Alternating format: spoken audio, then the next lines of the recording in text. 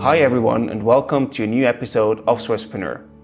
Today we're going to have a chat with Cedric Waldburger about what makes a good startup team. He will share his personal experience as a parallel entrepreneur as well as his insights as an investor.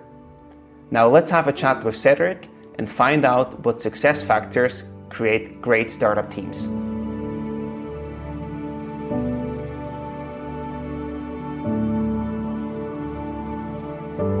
Before we get started with the episode, I would like to introduce you to SBB Startup.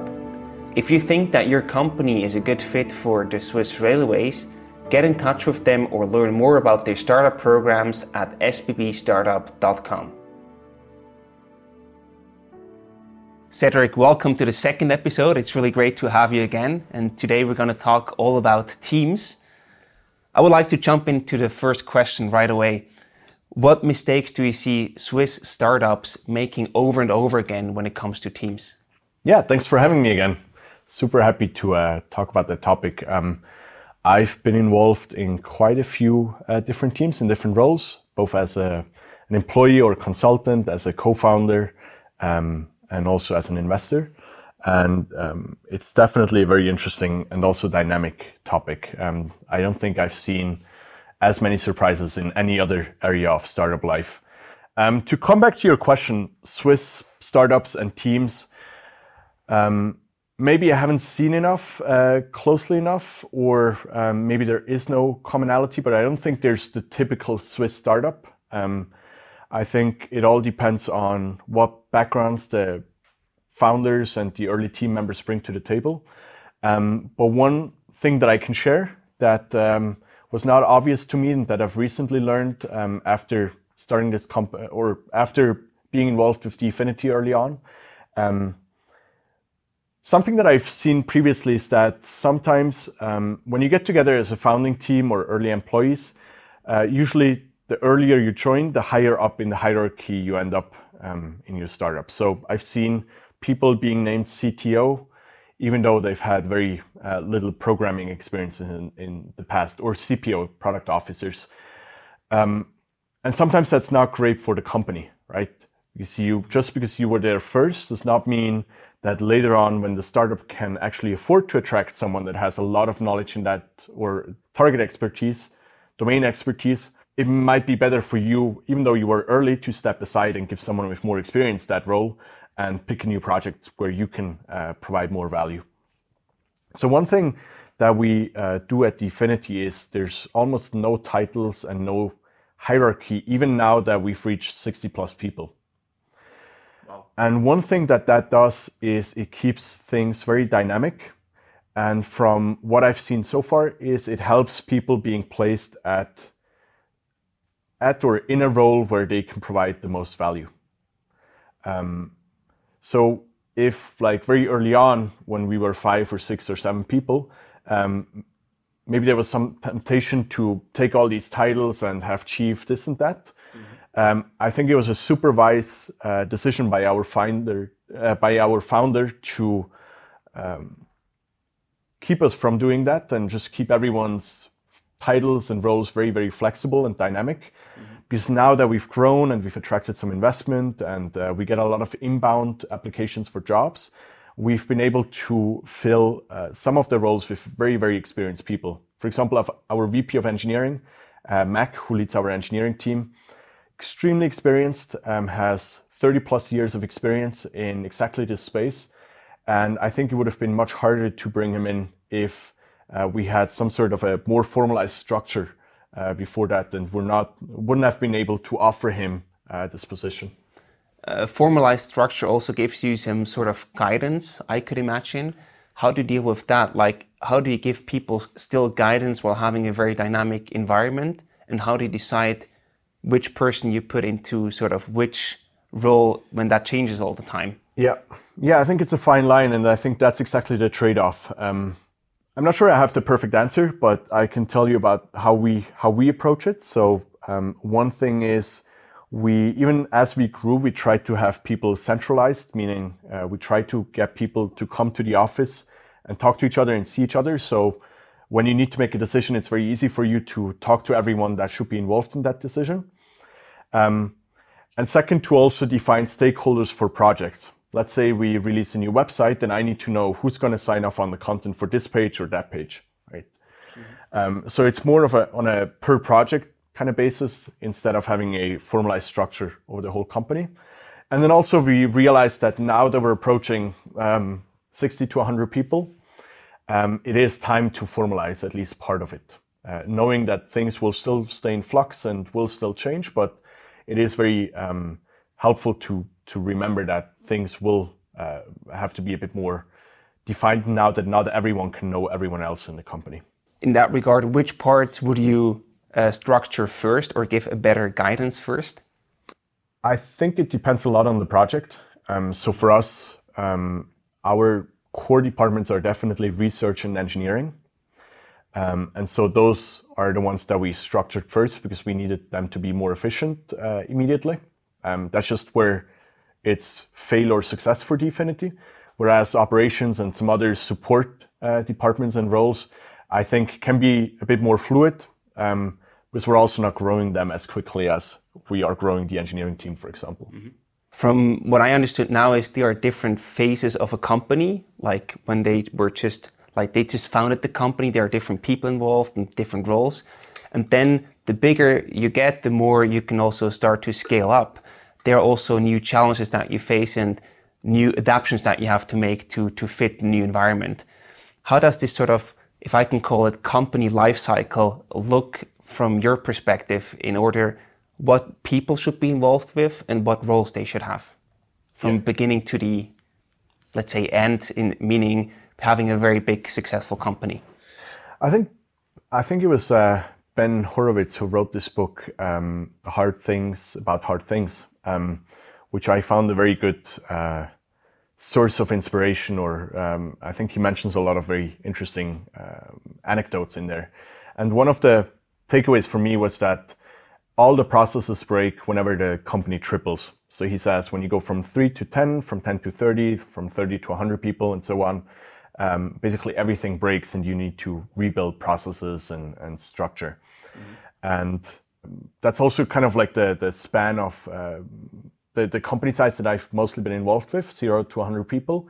And I think it's very true. Like at the beginning, you have 3 people, they're all founders. You want all to be generalists, so everyone should be able to pick up whatever needs to be picked up and get it done. 10 people is when things start to be a bit less general for some roles. I think that's when you can afford to hire 4 or 5 specialists that have a very specific role for the company's success. Mm-hmm. 30 people is definitely when you can have a lot more specialization. And then 100, definitely, you will have probably like 10 generalists in the company and 70 or 90 people that have a very well-defined role and bring a lot of experience to the table in regards to that role. Yeah, I think that would be one of the takeaways for me, or one of my observations looking at these different startups that I've been involved with. I think that's a nice point of view and also a very great book recommendation that you just gave us there. By the way, also one of the investors in Dfinity, sort of. Yes, although the partner that led our investment is Chris Dixon, mm-hmm. Who also set up this new fund, A16Z Crypto. So a fund of Andreessen Horowitz that focuses mostly or exclusively on crypto projects. So I've never had the chance so far to interact with Ben Horowitz personally. But yeah, they're very close to our office as well. So one day. Hopefully that moment will come. Yes. Absolutely. Do you also see a difference in how the team should interact with each other? Like thinking about, I don't know, weekly meetings, daily check-ins, whatever has worked there from your perspective, also according to the company size. What are your best practices there?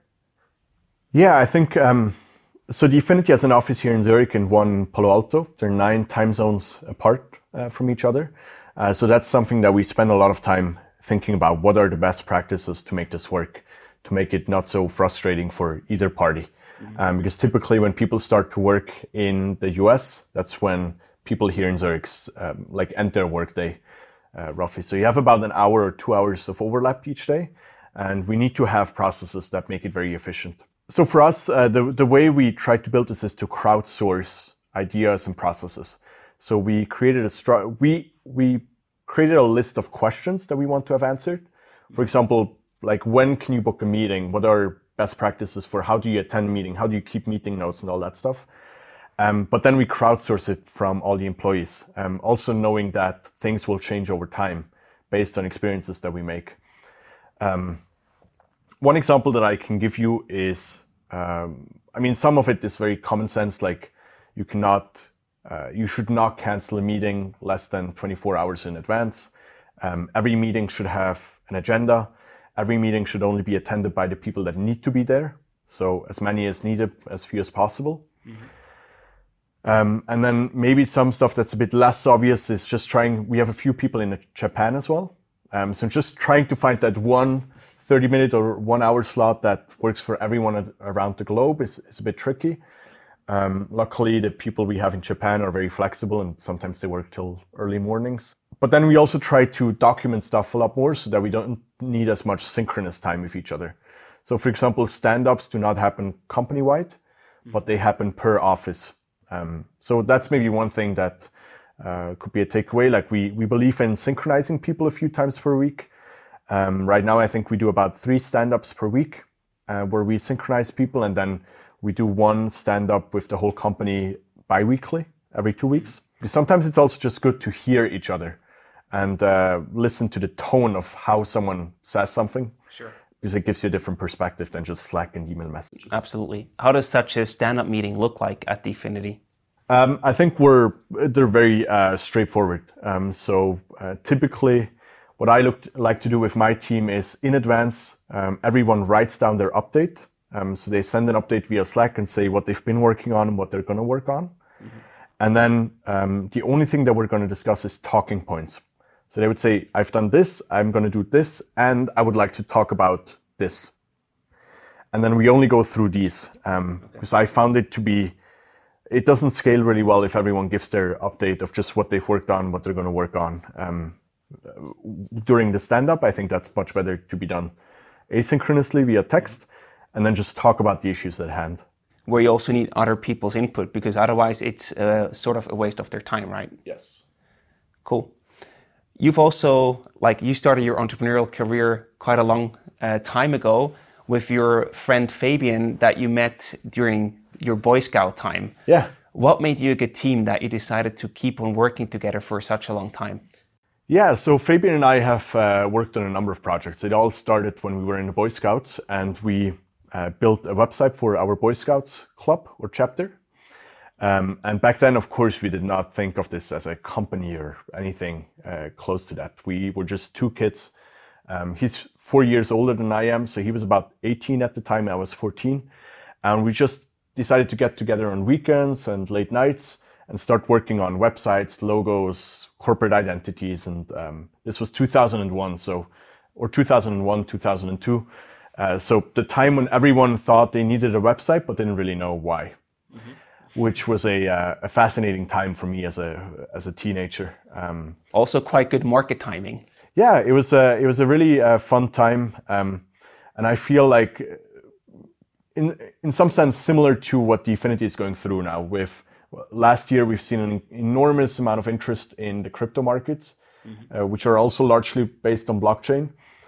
And now as the market is declining, there's a bit less interest, kind of like the dot-com bubble happening in 2001, and then some good projects emerging or making it through that crisis, and also a lot of scams and less long-term thinking projects also getting out of the market. But coming back to your question, so Fabian and I, two very different characters. Fabian is very extremely social, great guy, marketing. He studied design or worked as a designer back then. I was definitely an introvert. Spent a lot of time on my computers, learned coding very early on in my life. Always had fun trying to reverse engineer how a computer works.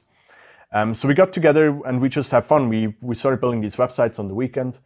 And that's what we did for the first 2 or 3 years. So before MediaSign even became an actual company, we just worked on this as a side project. And every now and then we charged something or we got some money for what we did. But more often than not, we also just worked on something because we had fun doing so. also sort of a learning experience for you again, I guess. Yeah, totally. I mean, especially when he would sell stuff or promise stuff that was not really possible, or at least I didn't know how to realize it. Those were sometimes long nights, but also very fun once I got a solution, or once I figured out the solution. Yeah, and then after about 4 years in, when I turned 18, we decided to make it an actual company. There were a few things that contributed to that. One was Fabian wanted to quit his job as a radio host. Mm-hmm. He had sometimes very early shifts, sometimes late shifts, and he was kind of tired of that lifestyle.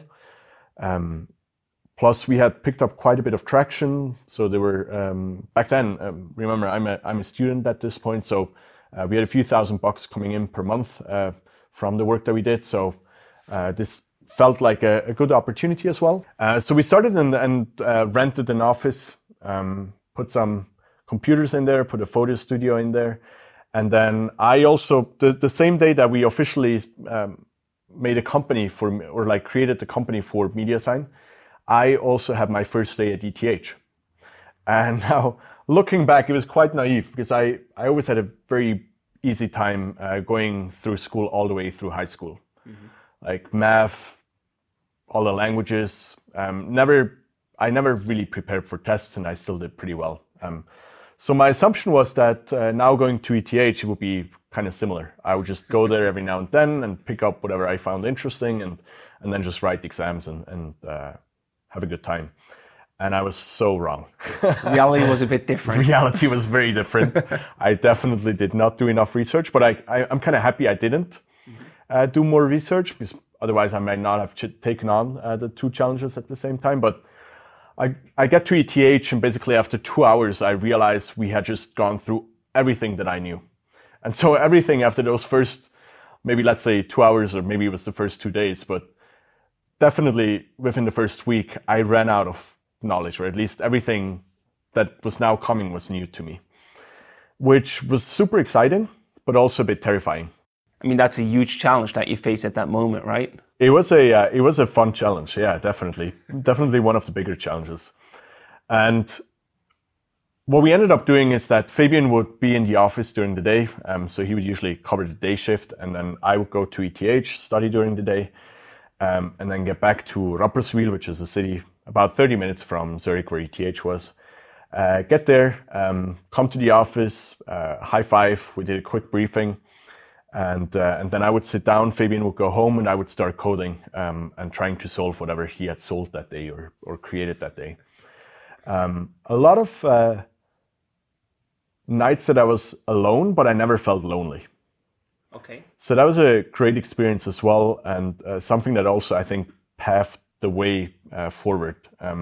So Fabian and I we're best friends as well, and we're extremely good at communicating.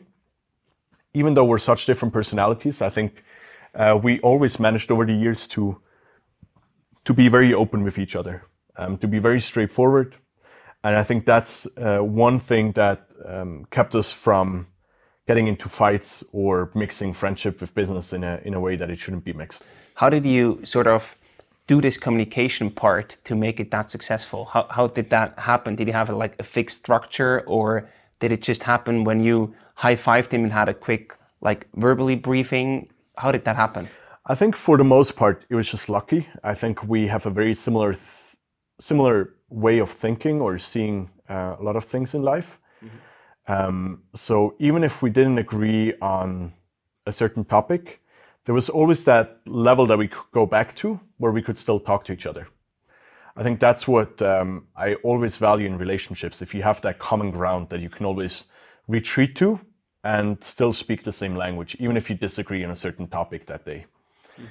Mm-hmm. So I think to some degree it's luck, and on the other side, it's also being very honest with each other, not giving up on your own opinions and staying at the table until you've found a solution. Something that it's not that different from how I've found personal relationships to work out best. If you're so invested in the relationship that you're not gonna give up on any discussion, or you're not gonna sacrifice your opinion for the other person. Mm-hmm. You are gonna talk it out, talk through it, and even if it's tough sometimes, find a solution that you're both okay with. Yeah, and then so there wasn't a tool. I think it was mostly just having a common understanding and talking about what we needed to talk about. And that also helped set up the future for how we would work together. So we never actually spent that much time in the same office at the same time. Even after I had completed my bachelor's at ETH, I moved to New York for a bit to work on another startup called Small World. And now we were 6 time zones apart, which is not that bad, but it often meant that I would get up at 3 a.m. to restart a server or fix some problem that happened. Luckily and fortunately at that point, we also had hired some employees at MediaSign. So we had already made our first experiences with leading people instead of doing the work ourselves. And I was able to delegate a lot of my work and build processes and structures instead. And we learned that if the only tool you have to talk to each other is a phone call or is a Skype call, then it's still better than not talking to each other. So we always value the time where we can have dinner together or be in the same office or at the same table. But we also know that there's going to be situations where that's not possible, and you still need to talk through both fun but also not so fun topics. And I think Fabian and I were always really good at just doing that, just getting stuff out of the way, not having it sit on our desk or in the back of our mind for too long, and just getting to it and finding a solution together. Mm-hmm. You were 2 co-founders when you started MediaSign with Fabian. Do you think that this is the ideal number, or would you do anything differently in that regard? I'm not sure there's an ideal number for any type of business. I think for what we did, it was definitely extremely helpful to be at least 2 people. Mm-hmm. We were both so inexperienced, so it was great to have someone else that I could use as a sparring partner. Would it have been good to be 3 people? I don't know. I think 2 people also forced us to always come to a common understanding, because no one could. There were no 2 people that could block the other 1 person, right? But I think in general, more than 1 is definitely better. I think what I've seen work really well in a startup in Berlin that I'm invested in is 4 people that are extremely smart, extremely driven, and work extremely well together. Mm-hmm. Everything beyond that, I've seen a bit of chaos. If there's too many founders, too many people that sometimes also want to make big decisions, I think it can create a lot of noise as well. Mm-hmm. So I'd say somewhere between 2 and 4 is probably ideal based on my experience, which is obviously a small data set, but still larger than for a lot of people. When doing research for this episode, there's also a quote that stuck with me that I saw over and over again when thinking about a great founding team. And there it said, having shared values, but complementary skill sets. And what you just described seems to be really have to be the case for you and Fabian. What are your thoughts on this quote? Yeah, I think it's a great quote. Yeah, I hadn't seen it that often, but I would definitely agree. Yeah, I think the values is probably that meta level that I referred to, where you can always talk to each other, mm-hmm. where you're always in common understanding. And then skills should definitely be different. I think not only skills, but also aspirations should probably be a bit different. What I mean by that is, for example, if Fabian and I both would have wanted to get the thank you notes from customers all the time, or be the best salesperson in the company, we would have stepped on each other's toes way too often. Mm-hmm. But because he was very comfortable being the face of MediaSign, being the salesperson, running events and networking for MediaSign, and I couldn't bother with that. I'd rather spend time on my laptop figuring stuff out, mm-hmm. Which was something that he didn't enjoy too much. I think that worked out well. So because we had different aspirations, because we had different goals with what we wanted to get out of our role, I think it worked out really well. Different aspirations could, on the other hand, also mean that you want different things out of life. For example, one founder who wants to build a very, very big company, international company, and the other founder may be feeling more comfortable with having a local shop which is not that big. Do you think that there has to be an alignment about that, or could that also work if you have different aspirations, for example, for the broader company strategy or vision? I think it's very true what you say, and I think there should be alignment, at least to some degree. Maybe there's also different lifespans for founders, right? Maybe the founding team, if it's 2 to 4 people at the beginning, maybe 5 years in, or even earlier, 3 years in, not all 4 of these people are still at the right place if they're still within that company. Mm-hmm. For example, I personally really enjoy this phase of like 5 to 100 people. And I'm yet to learn how I perform and how I work with companies, or in a company that's like Dfinity, that's soon going to be more than 100 people. Mm-hmm. I really enjoy this phase where you know everyone and you have a personal relationship with everyone in the company. And then also in regards to how big you want to grow the company, I think it's very true that there's different ideas, right? Someone wants to build the next unicorn. Other people want to build a lifestyle business that just gives them as much free time as possible and still supports their lifestyle. One experience that I've made was that was probably 2012 when we started an online tailor. Back then I was living in Hong Kong for a while, and with a guy that I met at the university in Hong Kong, we decided to start an online tailor. You might have heard of companies like UTailor or Indochino. I think there was a time for these kind of companies where they were very in fashion. Mm-hmm. And we decided to build a website where people could measure themselves, pick a fabric, and then we would produce that suit or shirt in Asia and ship it to them. And we opened a little store in Paris where people could come in and get their measurements or touch fabrics. And my aspiration there was definitely to build something that's mostly autonomous. Mm-hmm. So something that would not rely on salespeople, like a pure internet business that would grow frictionless. And then what I realized pretty quickly is that my co-founder had a different aspiration. He wanted to be a salesperson. He liked the interaction with each and every customer. He liked getting their measurements and talking them through it and making it a long process. So very heavily involved operational. Yes. And not scaling, not creating a setup that scales quickly. And I think for him, it had a lot to do with quality. I think he believed that the perceived quality of the garment that you're receiving is very connected to the sales experience that you had. And he believed that on a website, you could never have as good of a sales experience as you could have in real life. That was an interesting experience for me because even going into that project, I always knew that we were not 100% aligned. It never was like in other cases, like with Fabian, where I felt there is this common understanding of where we want to get to. Even if we cannot write it down or formalize it, we know we have a similar vision.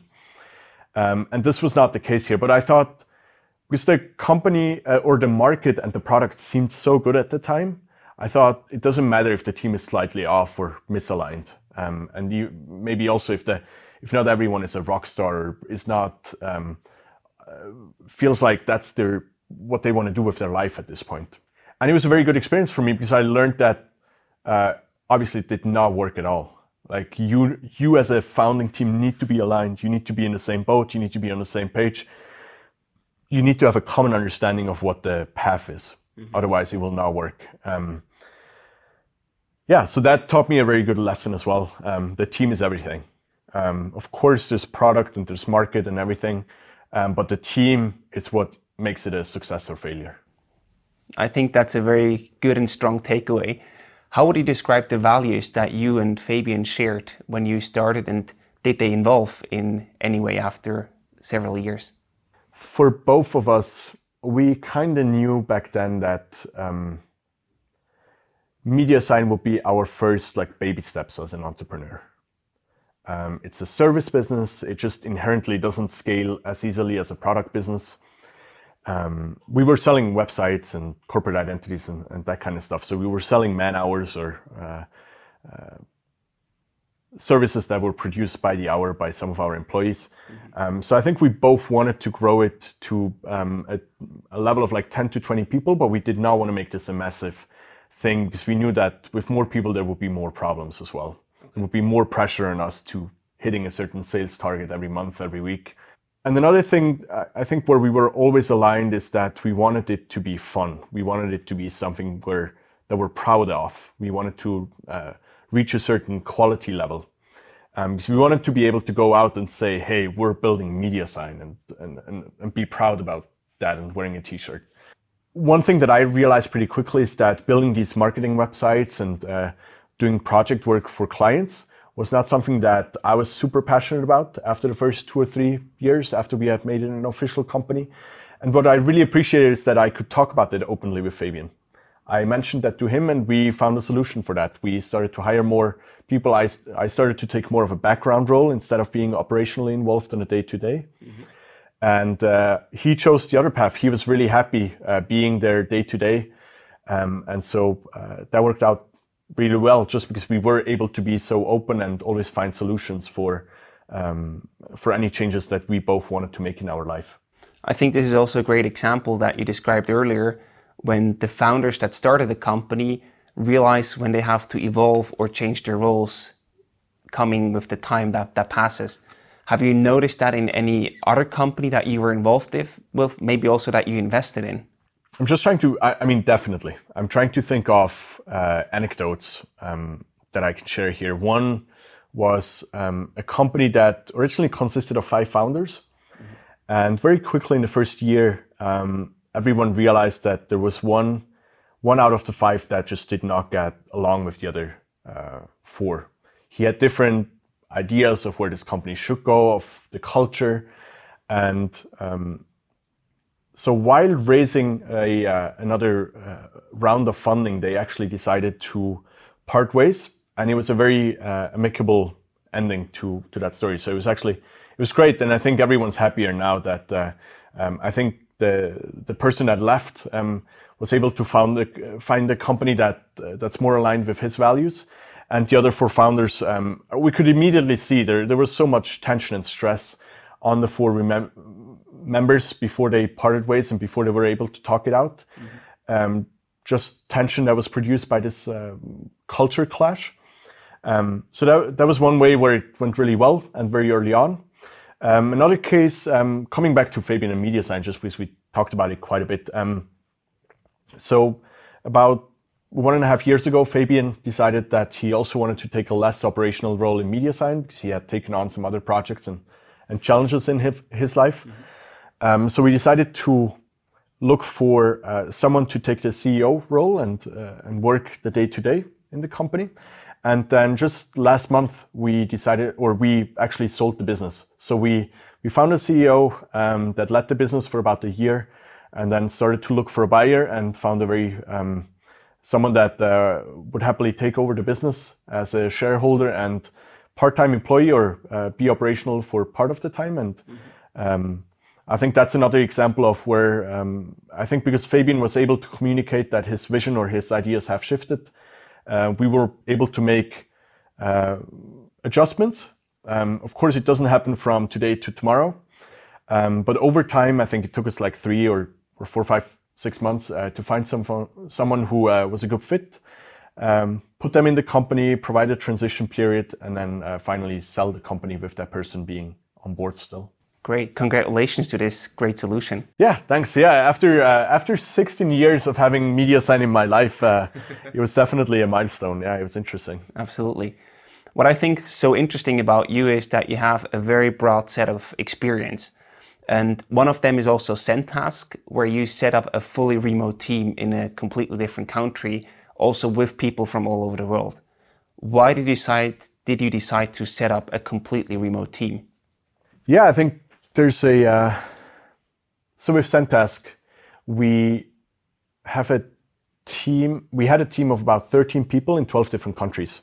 They're not from all over the world, but they're probably plus minus 3 time zones compared to Central European time. So about 1/3 of the world.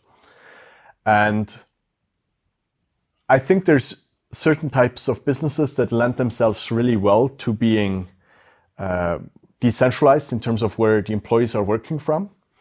And there are businesses that are not. For example, with Dfinity, we're creating these hubs where we bring people together because we believe that having people in one room and them spending a lot of synchronized time with each other in front of a whiteboard is extremely valuable. Mm-hmm.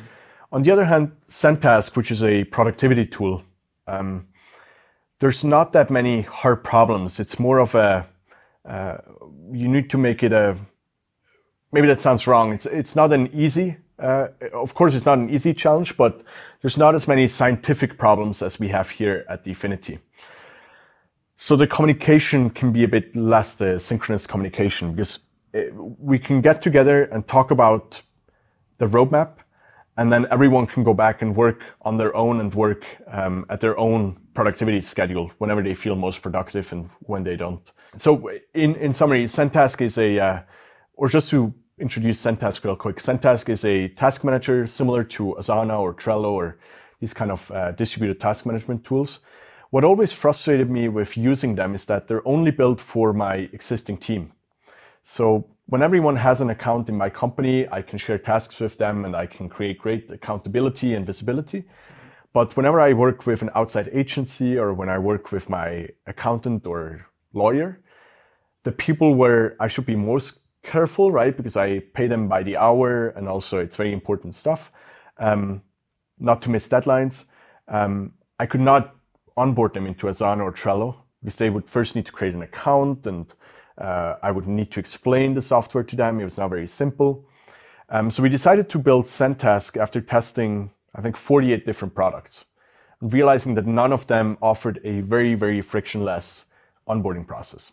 So Zentask, in a sense, is very similar to the tools that I've just mentioned, but you don't need to have an account in order to start collaborating. So as long as I know your email address, I can send you a task.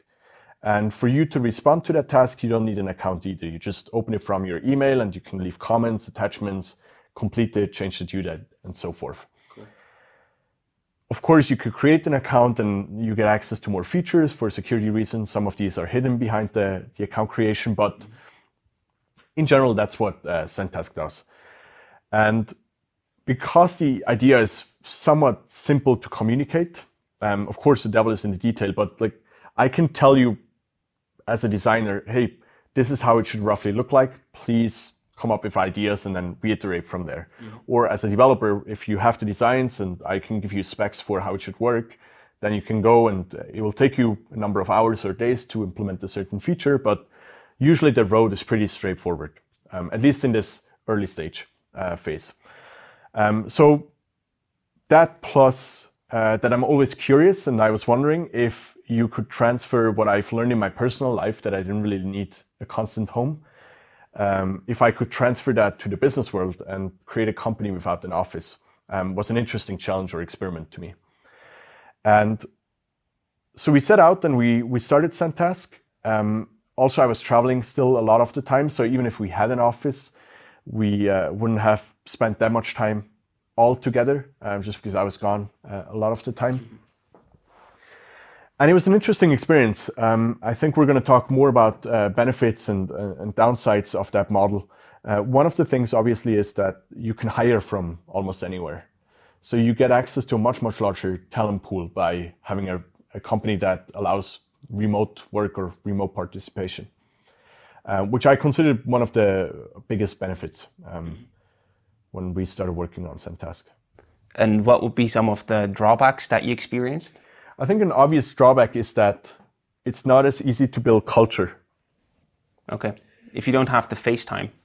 If you don't spend actual time in the same room, right? Because if I think of how I use Zoom and Skype and all that, and also the reason why I travel so much and even now go to the US very often is because I think Zoom and Skype and all these tools are great to exchange information, to have a 60-minute call and talk about a certain specific topic and come to a conclusion. But they're not so enjoyable that I would just randomly keep my camera open and talk to someone about the movie that they saw last night or last weekend, right? And in order to work together, I think it's very important to see each other not just as employees, but as human beings. right? So that we all are much more complex than the email address or the Slack name that appears on the other person's screen.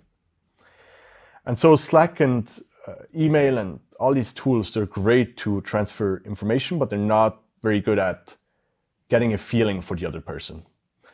And that's why I think it's so important to come together and create experiences together.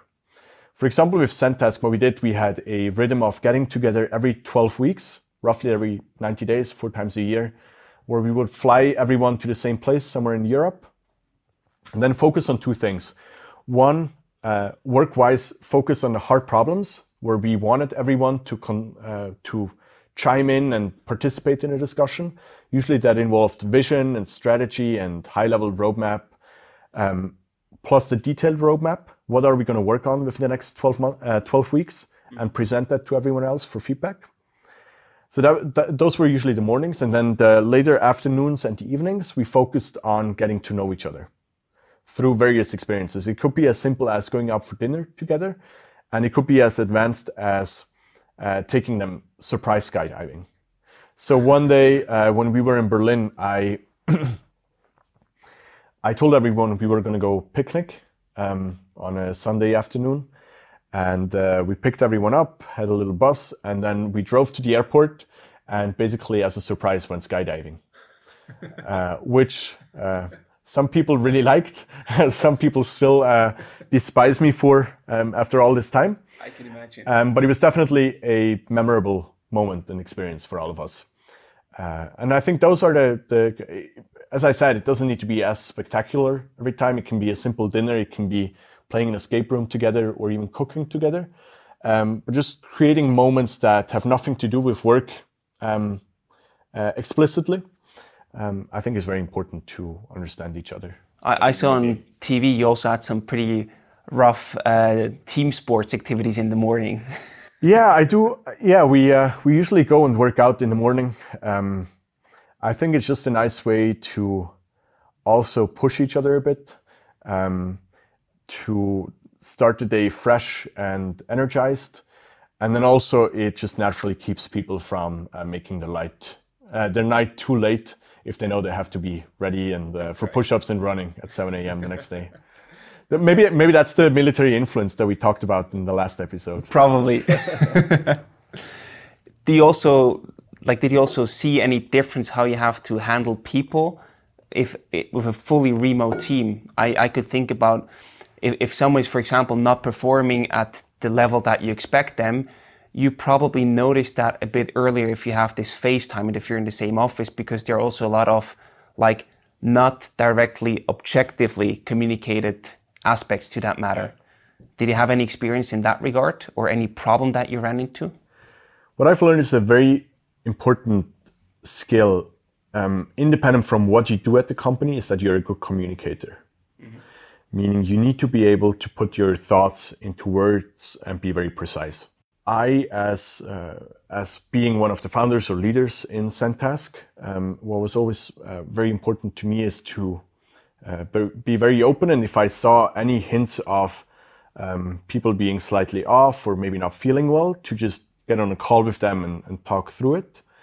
Plus, because it might not always be obvious, as you said, if I see someone coming to the office with their heads down, I know something's wrong, which is something that I miss when they're sitting a few hundred kilometers away from me. Mm-hmm. So we did feedback rounds and a lot of writing about every 6 weeks, where we would ask everyone to give an update on how they're feeling, how aligned they feel, but also give feedback for how they think the company could do better or any particular member could do better. Okay. So we just try to be very conscious about that we're losing a certain part of information, pick good communicators and give them a tool to make us know if anything is off. Mm-hmm. To sum this remote team topic up, do you think that the benefits outweigh the drawbacks, or does that depend heavily on the case that you're working on?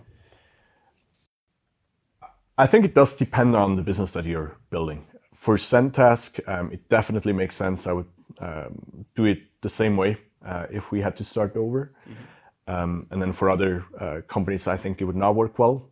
I think an aspect that we left out previously is if your company depends on either physical goods, like actually shipping something or building something physical, hardware, or if you have a very, for example, sales intensive operation where people need to go door to door and they need to just collaborate and maybe have meetings together very often in the same room with a client, then I think it might be better to not have a remote organization. Okay. I think you've shared a lot of experiences and great learnings with us. Thank you very much for that, Cedric. Is there anything you'd like to add now at the end of the interview that we might have not talked about yet? Maybe just one more thought that one thing that we did a bit differently in Zentask, because we were remote, was our hiring process. When I compare it to MediaSign, where it was very unstructured at MediaSign. We would write a job description, publish that, get CVs, and then check each and every CV individually, decide on a few candidates that we wanted to interview via phone, and so on and so forth.